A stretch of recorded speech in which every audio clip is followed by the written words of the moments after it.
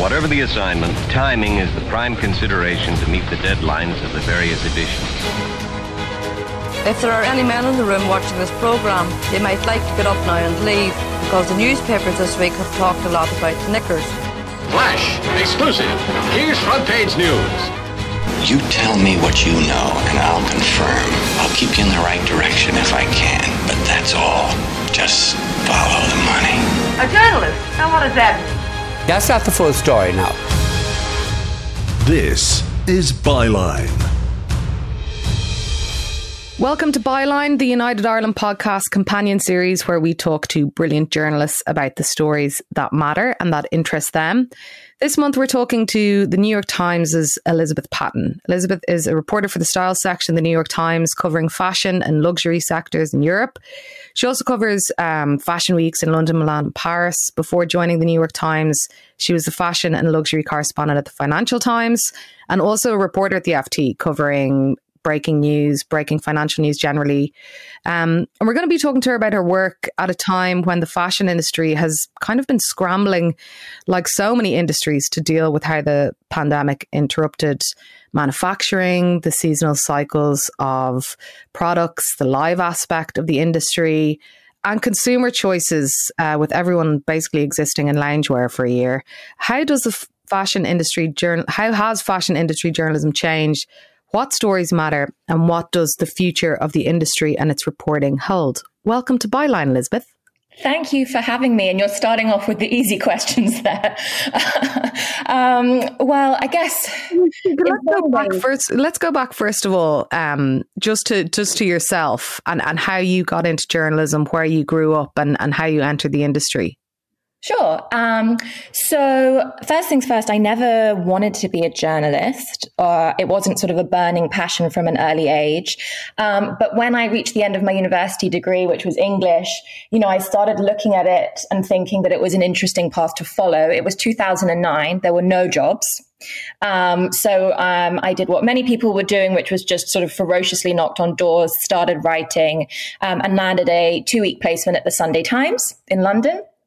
And just kept kind of building on that and building on that. There was no formal contract. Every 2 weeks, I would go and knock on the managing editor's door, and say, any jobs? Can I extend? And then I just got lucky, and they were launching their website. And they offered me a 6-month contract on the business desk to set up the website. And it was a great experience learning, how, websites are built from the ground up, and also getting to work with some great editors at a very early stage of my career. And then I moved on to Sunday Times Style, and was their first digital assistant. And that gave me a sort of year of learning about the nuts and bolts of magazine journalism. And I was having a great time. Again, I never thought I was going to stay doing fashion. But then an opportunity at the Financial Times emerged. And I think because I had that kind of business grounding by that point, well, 6 months, not really a grounding, but I definitely been exposed to some of the fashion industry and the business sort of behind it. I applied and I got it. And so I ended up going to New York with the FT as their first luxury reporter. Was that intersection of like business and fashion, was that something that you were really interested in, or was that where the opportunity kind of lay for you at the time? Yeah, kind of both. I mean, in that period, which was about a decade ago now, it's hard to believe, but there was actually very little coverage, particularly from traditional media titles, of the luxury industry, which was growing incredibly fast at the time, or the fashion industry in a sort of way that wasn't rooted in sort of magazine journalism and covering sort of trends. Or kind of characters. There was very little. I mean, business of fashion was just a mere glimmer in the eye of Imran at the time, Imran Ahmed, the founder of Business of Fashion. So I think with the FT, we had an opportunity. My editor there, Vanessa Friedman, who is now my editor at my current role as well, I think really saw this opportunity to really provide sort of deep dive analysis and think pieces and investigations kind of on the commercial side of this industry, which was also a very global story. And from my part, I think, as I said, fashion was never the end game for me, but I quickly recognized that it was a really great jumping off point to basically writing about anything you wanted, whether it was, innovation in manufacturing or diversity or gender or labor rights or trends or interesting characters. And I mean, the fashion industry is full of interesting characters. So it certainly just seemed like a great place to sort of dig in, I guess, and get started. When you went into the FT 2013, was it? Yeah, 2012. 2012. Okay. So that was a really volatile period, I suppose, for the global economy. And I suppose a transition period as well. The recession, the Great Recession had already taken hold, yet in certain places the economy was kind of swinging back around and the luxury market was probably rebuilding in a way. How would you characterize that time with regards to your work? What kind of stuff were you covering and gravitating towards? Yeah, I mean, so that period of time, as I said, I'd moved to New York. So it wasn't a period where I focused too much on Britain. So from my perspective, my bread and butter stories were, first of all, corporate America, and looking at the big retail names that were emerging there or consolidating power there. This was a time when a lot of contemporary names in fashion, like Michael Kors, was just doing the most insane business you've ever seen because of these accessibly priced handbags that he was, putting through the market. Tiffany was also doing extremely well. So those kinds of names. But I was also really focusing on the emerging markets, which, were fueling this meteoric growth, particularly China. Actually, luxury had a temporary blip in 2009, but the growth rate that it showed in the years thereafter was really, really, it outpaced a lot of the growth seen in other sectors. So in some ways, my eyes were kind of moved away from Europe, despite Europe being the heartland in many ways of the fashion business, and looking and learning about China, Brazil, India, and looking at that kind of wave of consumer sentiment that was just giving this business the most insane top line growth. And at that time, I think as well, the media was suddenly clocking that actually this was a sector, a relatively young sector, because don't forget the conglomerates that we know today, like LVMH and Kering, they only really emerged in the 1980s. So the modern luxury industry is quite a new one. I think my editors were sort of like, oh, no, maybe there are some interesting stories here. And, so that was also a period, I guess, where I got my first front pages as a journalist and was taught by some great editors how to put a story together, and kind of really make people look at this industry in a new way. Mm. When you talk about the luxury market, like for people who've really don't engage with, either the business side of the fashion industry or even, the consumer side themselves, like what do we mean when we talk about the luxury market or the luxury industry? Sure. So I would say that the luxury industry is dominated by several conglomerates, as I said. One is LVMH, another is Kering, and another is Richemont. And these three conglomerates own most of the names that you have seen on airport billboards or in department stores, or that you buy from that are across your social media. Everything from Louis Vuitton and Dior for LVMH to Kering and Gucci and Alexander McQueen by Kering, Cartier for Richemont. And these brands are obviously peddling extremely high price tag goods with juicy profit margins for these companies, and are just seen as things that people want to buy and as sort of status symbols. What does your handbag say about you, or why would you buy a Tiffany bracelet? And even though there's a lot more scrutiny placed on this industry, and a lot more questions around why we buy what we buy, this is a sector that's been doing extremely well, until, of course, this year. And obviously it's different. Although it has this intersection with the fashion industry, there are many different characteristics to it, from sort of the fast fashion players or the high street, And I guess the last thing I would say about the conglomerates is obviously they hold the reins of fashion weeks in London, Milan, Paris, New York. Theirs are the brands that twice a year create runway shows that send down new collections, which either go on sale in 6 months' time or traditionally have had a large influence on the sorts of styles and trends that then trickle down to more affordably priced brands and retailers. Let's talk about those big power brokers again in a second. But in terms of the nuts and bolts of your job at the Times, what does an average week look like and how is it organised? Yeah, I guess, pre-pandemic, it looked pretty different. And it was, a main part of my day-to-day job involved going to fashion shows and events, interviewing celebrity designers and producing coverage around new collections. And I was probably covering fashion weeks for at least 3 months of the year, mainly in Paris, but kind of all over really. So I was on the road a lot. And then around that work, which was sort of firmly rooted to the fashion calendar, I would then plot a timeline where I could produce investigations, which is an area of work that I work very hard on. Fashion has one of the murkiest supply chains in the global economy. It's also one that's, largely based on cheap labor to maximize profits.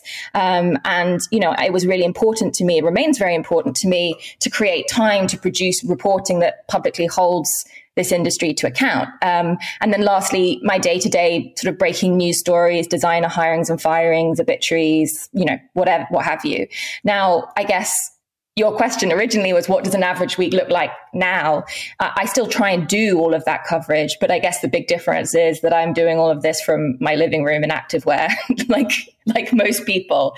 And that lack of travel has been a big adjustment, really, because a lot of reporting historically for me has been rooted in being somewhere in the moment and seeing things with my own eyes, or interviewing people in person. And, a lot of your coverage feels quite different when you can't be there on the ground. And I guess, what else does it look like? I spend an extraordinary amount of time on Zoom, like most people, spend a lot of time doing meetings with New York, which I didn't actually used to do. I used to sort of be a bit of a lone ranger, but I guess now everybody has to dial in. It slightly changed that. I guess one question I get asked a lot about my average week is like, do I have a quota of stories that I need to hit? Do I write 10 a week or what have you? And I guess the answer to that is, I think some outlets have that, but at the New York Times, that's not the case. And it just depends on the time of year. So it could be that I have to write 4 stories a week because that's what the news cycle dictates. Or it could be that I go quiet for 3 or 4 weeks and I've been working on a single story and that comes out at the end of it. So I guess that's one thing with journalism. Often no 2 days are the same. But yeah, it's a strange time for everybody, I guess. And there's some hallmarks to my working day or working week that I think everyone has right now. Yeah. Well, let's talk about how the pandemic has upended the industry and the accompanying journalism. It's such a huge topic, and it's kind of funny, I suppose, in a way that the events in fashion and manufacturing in fashion were kind of the harbinger at the beginning of the pandemic, be that the kind of documented manufacturing and trade links between Northern Italy and China, and how, trade fairs were ongoing and people point to different moments for talking about how the virus initially spread as it did all over Europe. But it's such a huge upending. Not like there are other industries, I suppose, like the live events industry and the live music industry, who have been completely upended as well. But could you take us through maybe some of the main components of how the industry has been upended from kind of March 2020? I know this is a mammoth kind of ask. I would say at least 2/3 of my stories in 2020 were about the pandemic and its impact on the industry. And as you touched on, it ranges from trends and design to what we've been wearing at home to supply chains and bankruptcies. And it's been a real mess. But I guess if you started from this time a year ago, the fashion industry literally ground to a halt in the dying days of Paris Fashion Week, where, you know, as the headlines started coming in from China and from Italy, you still had this very bizarre circus of people sitting on the front row of Paris Fashion Week, looking at one another nervously, wondering what was going to happen next. And what did happen next was, of course, mass shutdown. So factories everywhere just closed overnight in many countries. Workers were sent back to their home villages. A huge majority of workers in the fashion supply chain are migrant workers, so they don't often live, where their workplace is. And I think what is interesting about that moment was there were already rumblings in kind of the consumer mindset, partly driven by social media, a little bit by kind of media coverage, where people were thinking more about where their clothes came from. You know, there was a lot more focus on sustainability in the last 18 months, a little bit on labor rights. But I think that the devastation wrought by the pandemic, which was being covered in real time via social media and media on those at the very bottom rungs of the supply chain, was impossible to ignore. I think people really woke up to the fact that at the bottom of the supply chain, there were, millions of people who were suddenly being shortchanged when big household name retailers from Zara and H&M, frankly, to some of the luxury names as well, suddenly stopped paying the factory owners overnight. And I think initially, my first couple of months of coverage there was looking at that fallout, whether that was in Bangladesh or in India or in Cambodia and Vietnam, largely in Asia, and largely remotely. But of course, there was also a business story, because the reason so many of these factories were shutting down was, of course, because there weren't consumers buying these trends and these products. The retails, sort of bricks and mortar stores in the West had closed their doors, and actually most consumers were in a state of trauma. They didn't initially want to buy anything. So that meant that a lot of the particularly accessibly priced businesses who operate on very thin margins were going bankrupt. And there were sort of household names that we'd always assumed would be there suddenly disappearing. So I guess, from that side of things, supply chain disruption and what's going on there has been a big side. And then, design and trends, which is something you touched on as well. There are no fashion weeks anymore, but more specifically, just like we touched on in terms of how I do my work, designers were completely disconnected from their design studios. They weren't able to put together collections in the same way. So September, we definitely saw new collections, new clothes. But, another part of my job and looking at the way the pandemic has impacted the industry is what are we seeing now being put out into the public domain? Is it a reflection of the pandemic? Is it somber? Or in fact, a lot of people, which was the case, in fact, in September, a lot of people are just like, it's business as usual and are producing clothes with the hope that by the time they make it onto sales racks, much of the disruption of this stage that we're at will be over. And then looking at social media as well. And, the pandemic has really, really rattled a lot of the institutions that sort of held the keys to the fashion industry for brands, particularly fashion magazines. And, looking at the rise of, for example, influencers, lots of people have had a terrible year in fashion, but influencers are, in fact, one group in the fashion industry who've done extremely well. Mm.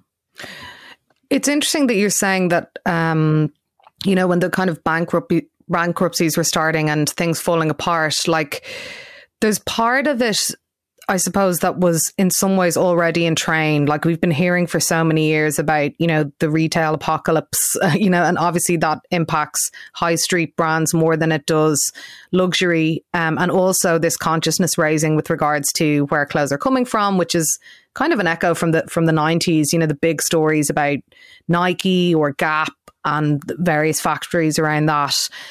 And then, I guess as well, when things ground to a halt in the live sphere, you heard a lot of designers talking about, well, actually, something had to stop. We are producing too much. We can't do these, 5, 6 or how many they are shows a year, and all these different collections that are now filling gaps between collections.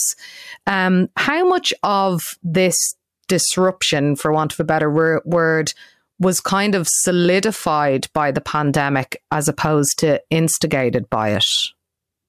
That's a really good question. And I think it's to an extent the former, because as you say, there had been rumblings for some time on the fact that the fashion cycle was increasingly unsustainable for the workers within it, whether that was designers who were producing 10 collections a year, or garment workers who were being paid sort of bare bones wages to produce endless amounts of clothes, much of which would end up in a landfill. But I guess the question was the industry going to be able to stop and make any of those changes? And the reality was not really. So yes, I guess the pandemic provided an opportunity for a lot of people to really air those concerns and try and commit towards a more meaningful change. But I guess the flip side for me, in terms of whether I think it will result in meaningful change, is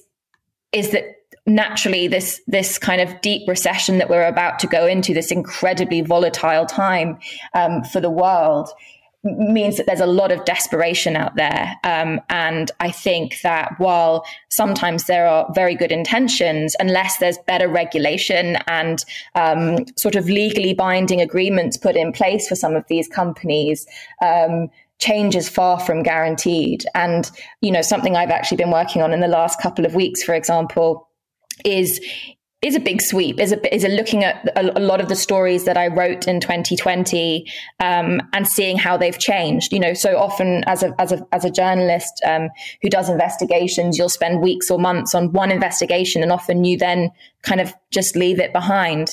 You don't necessarily go back. And so something I'm really trying to do this year is keep paying attention to the same communities and characters that I looked at last year. And I have to say, in the vast majority of cases, things are much, much worse. They're not better. And what do you mean by that? Is that companies are going to be so squeezed that they'll start to cut corners with regards to pay and oversight in factories and things like that? Potentially, yeah. I mean, I think there's two interesting things emerging for me, which is one, the sort of dominant storyline in 2020 was that all of retail was in a state of catastrophe. But actually, if you look at the company reports, quarterly reports that are coming out now, some of these names are actually doing extremely well. And that could be in the US, Walmart and Target, whose apparel sectors have been doing extremely well. And here, names like ASOS and actually Boohoo, despite their issues with the Leicester Labour scandal last summer, are performing extremely well. And that is because, we've touched on already the sort of casual wear, active wear, elastic waistband boom of the last year. Those clothes are very, very popular, and someone is still making them. The difference is, even though the system was broken and flawed this time last year, a lot of the safety nets and guarantees that were put in place by these brands before just don't exist, or that it's very difficult to monitor and put them in place. So, talking to factory workers in Bangladesh just before Christmas, they said, we have to feed our workers, we have to pay them, but these brands who we can see are doing well, are insisting that we are paid 35% less for the order.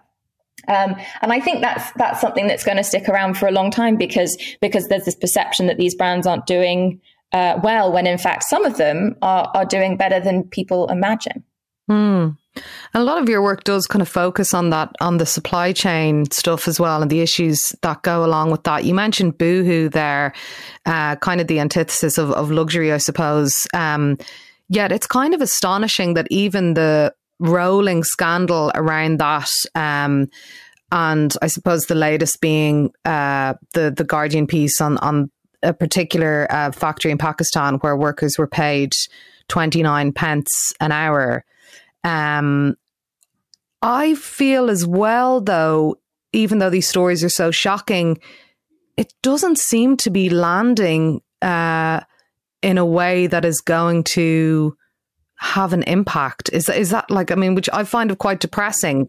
Yeah, it is depressing. What do you feel about that? Like, why isn't that catching on to the point that, you know, this company, you know, objectively, you kind of look at it and go, well, this has to end. This has to be over.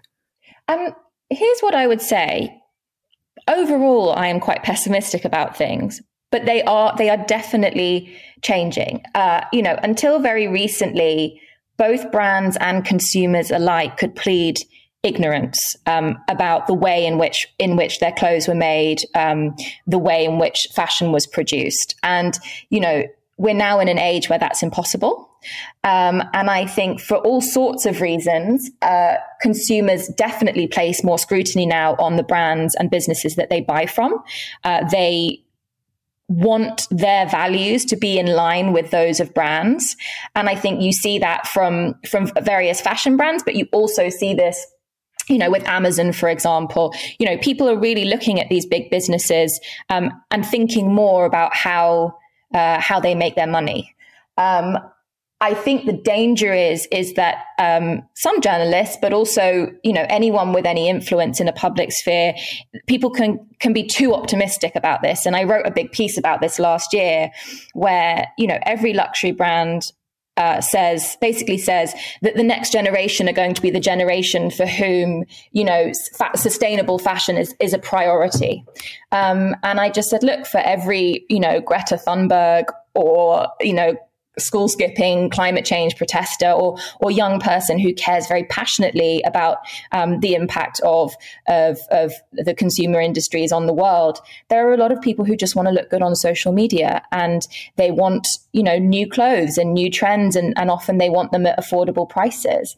And that's not changing. And unfortunately, even though there is more and more focus placed on the footprint of fashion, on the environment, and on communities all over the world, the numbers in terms of how the fast fashion business is going to grow are astronomical. It's growing. It's not stopping. It's not slowing down. And so I don't think at the moment the way that this business runs is going to change. I think there's still too much at stake for a lot of these businesses, which is why I guess then it's very important, without sounding too self-aggrandizing, but for people like myself, for journalists, to continually keep shining a light on abuses of power, structural inequality, and the way things are working, so that at least people have the choice to engage with what clothes they wear and why they support the brands that they do, and help them make that choice. Because I do think that consumers can vote with their wallets, and if they choose to do that, and there are alternatives on the market, maybe that will take us closer to a kind of industry system that we'd want to have in place. I think there are massive like savior narratives as well around how different generations will take up a mantle when totally, really, and that's always been the case, hasn't it? Yeah, and I mean, you know, entire generations are not homogenous cohorts who all will think and act the same way. And it does, you know, I think that, you know, actually, you know, there's been a lot of focus on Western teenagers, but surprise, you know, Chinese teenagers, Indian teenagers, they think they're not all exactly the same. They think differently about how they buy clothes and what they want to buy. And so kind of, I think we do have to take a very global viewpoint in fashion. It is such, you know, everyone in the world puts clothes on at the end of the day. And it's important to kind of track all the changes across geographies, generations, cultures, if we are going to get a really kind of accurate picture of where this industry is, both, you know, both in terms of positive change and in the enormous challenges it faces. Let's talk about the big conglomerates then. A lot of people, when they go to buy a luxury item, perceive it maybe to be still, you know, an individual house. But obviously so much power in the fashion industry coalesces around these big conglomerates. You mentioned a few of them. Are two parts to this question. Are these conglomerates getting too big?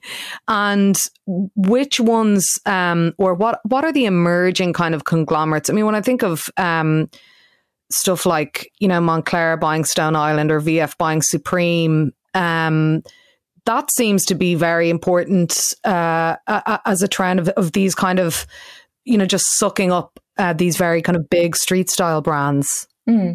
So just a little bit of history, I guess.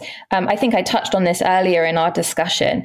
The luxury industry is actually a relatively new industry, even though a lot of these brands that you hear of, from Gucci to Dior, Vuitton, you know, are hundreds of years old. The actual structures that hold them together have only really emerged in the last 20 to 30 years. And the way that they did that was this arms race that kind of got underway between these two or three names to, as you say, suck up many of these sort of well-known brands, heritage brands, and then pump a lot of money into them to make them kind of like the global juggernauts that many of them are today.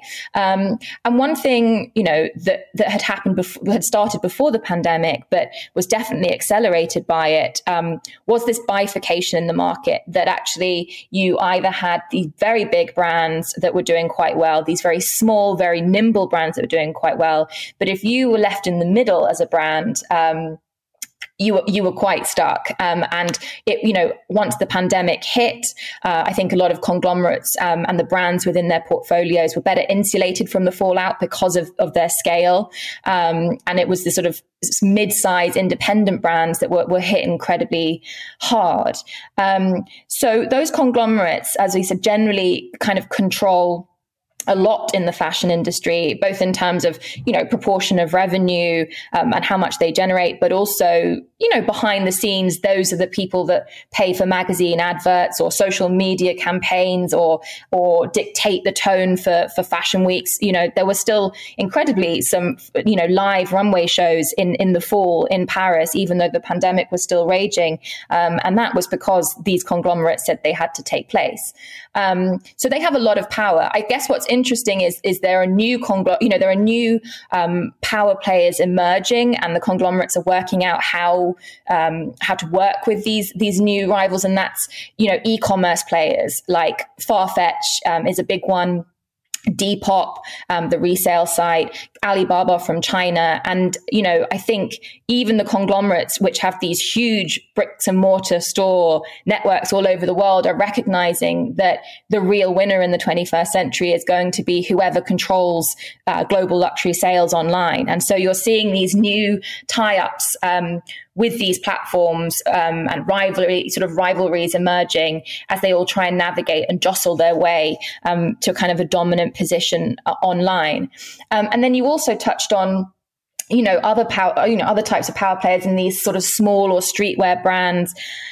I don't know. It's kind of funny, isn't it? Because I think a lot of what gave some of the smaller streetwear brands their cachet was this kind of exclusivity, the fact that they appeared to run themselves outside the fashion ecosystem. And actually, the truth is, as you touched on, there's been a big M&A race. Lots of them have been snapped up by the big conglomerates or by private equity firms. I mean, Supreme, which was probably the best known of the streetwear brands and sort of really had built itself a very powerful following and media presence, is now owned by a private equity firm, I should say. So yes, I think that the long short of that is that the conglomerates who already held a lot of power in the industry are only getting more powerful. But what's also interesting to look at, I guess, is these sort of smaller brands, these nascent brands, underground brands that are coming out and really building very powerful followings for themselves on social media. And the question is, can they flourish as independents, or eventually will they become part of the conglomerate ecosystem too? Mm-hmm. I guess I wonder with Supreme in particular, how much is the pandemic, or like how much of that is just them cashing out? Because it's very difficult to see how a brand like, excuse me, Supreme can continue to grow, and you know, it's become so parodied almost, and so much of, you know, maybe Supreme a few years ago, like orientated around like drop culture and the fact that you can't have like 500 kids queuing outside a store on, you know, Lafayette or whatever in New York because of the pandemic, how much has that maybe impacted decisions that these brands are making now, that their way of getting, you know, exciting exclusive items to the consumer has also been disrupted? I mean, I would say that a lot of for example, Supreme was actually bought out by this private equity outfit prior to the pandemic. And I think a lot of the luxury market parroting or copying trends in the streetwear market, whether that was sort of retail phenomenons like the drop, like you pointed out, or literally designs that were emerging from the street and skatewear scenes, had started before the pandemic. I think what's interesting is just a lot of those kind of physical events or ways of shopping have just transferred online. And I think that, you know, I haven't seen Supreme's numbers, and I imagine they're private now, that they're owned by this private equity firm. I think it's Apex, but the name escapes me. But I would say that those small brands will be doing relatively well. I guess the difference is that I think a lot of those brands face this moment where, unless they took on large amounts of external investment, be it from a conglomerate or from a financial firm or like a private equity firm or an investor, they felt that they couldn't scale, and scaling up and survival were just kind of inextricably intertwined. But of course, that often meant that people grew themselves too big. They took on too many risks, and found themselves spiraling in this unsustainable way, which is sort of related to the number of collections and this sort of insatiable appetite for newness that was driving fashion up to the pandemic. And also, you know, in 2020, which really was the year where the fashion had its worst year on record. I think McKinsey projected the fashion industry was going to lose 90% of its profit last year. You know, there are still some interesting success stories, which bear some of the hallmarks, I guess, of that streetwear and skatewear movement from a couple of years back, of young brands or emerging designers who are determined to do things in a different way. And, you know, one example is Telfar Clemens, who is a African-American designer based out of New York, who has long stood for, you know, financial and racial and gender inclusivity and community, and making fashion accessible. And he produced this vegan leather shopping bag last year, and it was just a smash success. I think, you know, it was one of the most searched for fashion items of the year last year, and I think that's a really good example of someone who has never worked in the conventional fashion system controlled by the conglomerates, who in fact is determined to present and produce a brand that stands at odds with a lot of the traditional foundations of the fashion industry, whether that's elitism or exclusivity.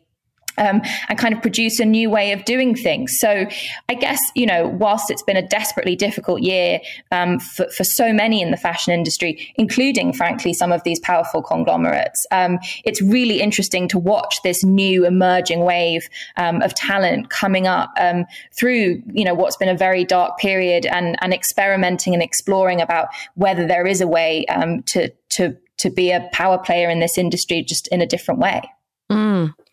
How successful or not successful were all the kind of digital fashion weeks and digital shows or virtual shows? I mean, it felt to me that there were so many attempts, you know, to kind of replace or innovate or show things in a different way.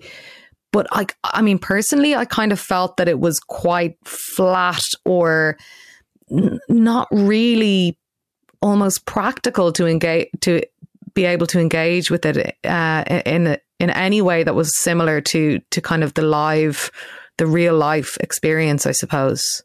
Yeah, I mean, I will say that, you know, one of the last pieces we did last year were the sort of winners and losers of fashion in 2020, and the conventional fashion calendar was definitely a loser. Look, you know, even though a lot of fashion shows and fashion weeks have become these vast entertainment spectacles, you know, geared towards social media, they still do serve a commercial purpose. And I don't judge designers or brands for wanting to showcase their new collections. They need to sell them, and this is the system which we traditionally had. I guess the challenge is how to make that compelling when it's purely a digital experience. And actually, 8 or 9 minutes of just staring at models coming down a runway just isn't that compelling online, as it so turned out. I think, a lot of the brands, as the year progressed, experimented with format. And I found that the brands that really pushed the boat out and did something completely different, stepped away completely from a kind of runway style format, were the ones that were more successful. I quite enjoyed Gucci presented a sort of small series last year where it had sort of actors and scenes with their new collections on models or actors going. It was almost like a little soap opera, which I really enjoyed. And I found that quite compelling. The other thing I found quite compelling, but this was largely a thing for journalists, were those who sent shows in a box. So you would send, materials swatches, music, sketches to the reporters that were looking at things and reviewing them for their newspapers or their outlets. But of course, those only went to 300 people, and that left a lot of people still looking for how they could look at this new collection. So it's been a real struggle. And I think it's definitely something that the brands are thinking a lot about. I mean, the truth is, I think fashion overestimates how much attention, the average person does pay to fashion weeks. And I think from my perspective, certainly it's an area that I would be happy to spend less time focusing on, because I think that today's fashion fans just consume trends in a different way, through influencers, which is a big way, directly through brand social media accounts. So I don't think, especially with the sort of third wave now in full force in Europe, that there will be any physical fashion shows for a while. And I think that when they do finally emerge, when the vaccine rollout is largely completed, when it does feel safe to hold large scale events again, it will be a long time before we see the sort of size and scale and ambition of the fashion weeks we saw in the last few years, partly because the budgets will have been slashed. Many brands just won't be able to think about putting on the kind of spectacles that they once did. Also because perhaps the guests and attendees won't be able to fly in the same way, or publications or retailers will have cut back their teams that normally traveled all over the world. But it's going to be interesting. I don't think we've seen the death of the fashion show. I think a lot of lip service has been paid to the value of in-person runway experiences for the industry, but it's doubtful that we'll see anything like that for a long time. Before you go, let's talk about influencers, because on one hand, it kind of felt last year that, celebrity culture and very kind of hyper consumerism really took a hit and people were struggling for relevance. And even on a very basic level of like, well, if you are, photographing yourself in clothes or whatever, like, where are you going to wear them to? Because, because you can't go to a restaurant or a club or whatever. But yet you're saying that influencers had a really good 2020. I mean, obviously there's multiple layers and multiple categories when you break down that cohort. But how would you characterize what has been happening in influencer culture broadly in 2020, and what interesting aspects or trends are emerging from that into this year?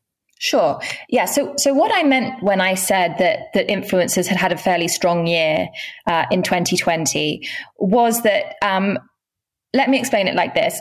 Brands obviously have an annual or a quarterly marketing budget, which they put towards advertising campaigns to sell their new product. And historically, a sizable slice of that has gone into print magazines and traditional media outlets. When companies, hit sort of last spring, last summer, a lot of these marketing budgets were slashed. And the people who really felt that were the traditional media institutions like Condé Nast and Hearst, and kind of the groups that own the sort of household titles in the fashion space. But what then did happen was, these marketing teams were looking at the best way to reach consumers. At a time where they couldn't do flashy photo shoots, they couldn't fly teams all over the world, where there were no red carpet events, it was very hard to do celebrity tie-ups. And the truth is, influencers were there, and influencers can have very low overheads. They just need a mic and a light and the clothes that they need to put on their bodies. And so what you actually then had was a lot of influencers, particularly those with large established followings, became the port of call for a lot of these brands in terms of how they wanted to spend their marketing money. And Instagram is obviously the platform of choice for the fashion industry, but TikTok was growing fast too, and you suddenly saw a lot of the established TikTok influencers like Charli D'Amelio and Addison Rae being picked up by very big houses like Prada to do campaigns. I think that what you also touched on is quite right, which is there has been a real change in attitude towards conspicuous consumption, celebrity culture. And so I think what happened was, even though influencers were being booked for these jobs, they really had to tread a very fine line. And so you haven't seen many of the sort of most high profile players splashing the cash or wearing, eye-wateringly expensive outfits. You're seeing them in their, cashmere joggers at home. And I think, most of them are very savvy. And I think that they know that they have to be very sensitive in how they present their content. And I think that, it's a business that's only grown in terms of its clout and influence in the industry. But one thing that I think has been good about the fact that influencer culture has thrived this year is actually, particularly in the wake of the Black Lives Matter movement in the summer, there is a great recognition that there needs to be broader acceptance and recognition. And there is a sort of broader range of influencers of all backgrounds and genders and races, really gaining important followings. And I think what's going to happen is that brands are going to have to invest further in those relationships or risk being called out. I think that the Black Lives Matter movement really roiled the fashion industry, and it's still undergoing a really deep and quite painful racial reckoning internally. But I think that brands will be called out now if they don't work with a diverse number of models or influencers, if they don't have a more diverse employee base. And, I think that's something we're really going to see reflected in the sort of influencers and social media personalities that are booked in the months and years going forward. It's also interesting to see some brands identify kind of what kind of stuff people were consuming online and pull people from Instagram who aren't involved in fashion and place them within it, like Jordan Firstman doing the Versace ads, which is very kind of, quarantine star vibes as well. I mean, that's an interest, considering that film production, television production had largely shut down. Perhaps those online stars are going to take the place of people that we're seeing less of in cinema or in television. That would be, yes, I would say that it depends on the talent of certain influencers. Some are really talented, multifaceted individuals who can do all sorts of things. One thing I had heard and was looking into, which I find quite interesting, is, as you touched on, Hollywood and the television industry had ground to a halt for much of the pandemic. And what that then meant was a lot of celebrities who would normally be working were sitting at home and wanting to make cash. And so they've pivoted to influencing. Now, of course, there's always been brand ambassadors. You've often had high profile Hollywood celebrities, working with luxury brands on perfume ads or, whatever, sitting on front row of their shows.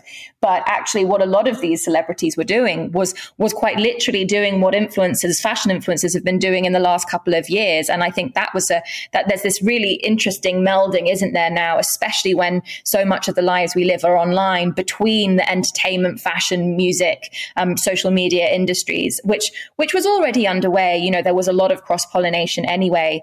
But while options remain somewhat limited in terms of what people can do, we probably are going to see a lot more of these partnerships taking place. Finally, Lizzie, thanks so much for this conversation. It's been really, really informative. But what are you kind of gravitating towards now for stories and investigations in 2021? What do you think is very interesting or that you're maybe even excited about covering? Yeah. Well, I think that there's so many things that we could sort of write about and think about, but as we've touched on in this conversation, I feel very strongly that I want to focus in an ongoing way on abuses of power in the fashion industry. Which are widespread, and everybody knows that. And I think, therefore, it's really important to kind of keep monitoring and paying attention to that. That could be in terms of labor rights or exploitation in factories, which obviously is something I've worked a lot on. It could be sexual abuse or exploitation in offices and workplaces, in nightclubs. Ultimately, abuse of power happens at every echelon of this industry, and it's important to root it out. So that will be one area of focus. And I feel very lucky to work for the New York Times, which, has often given me the resources and time that I need to do the kind of stories that we're talking about here.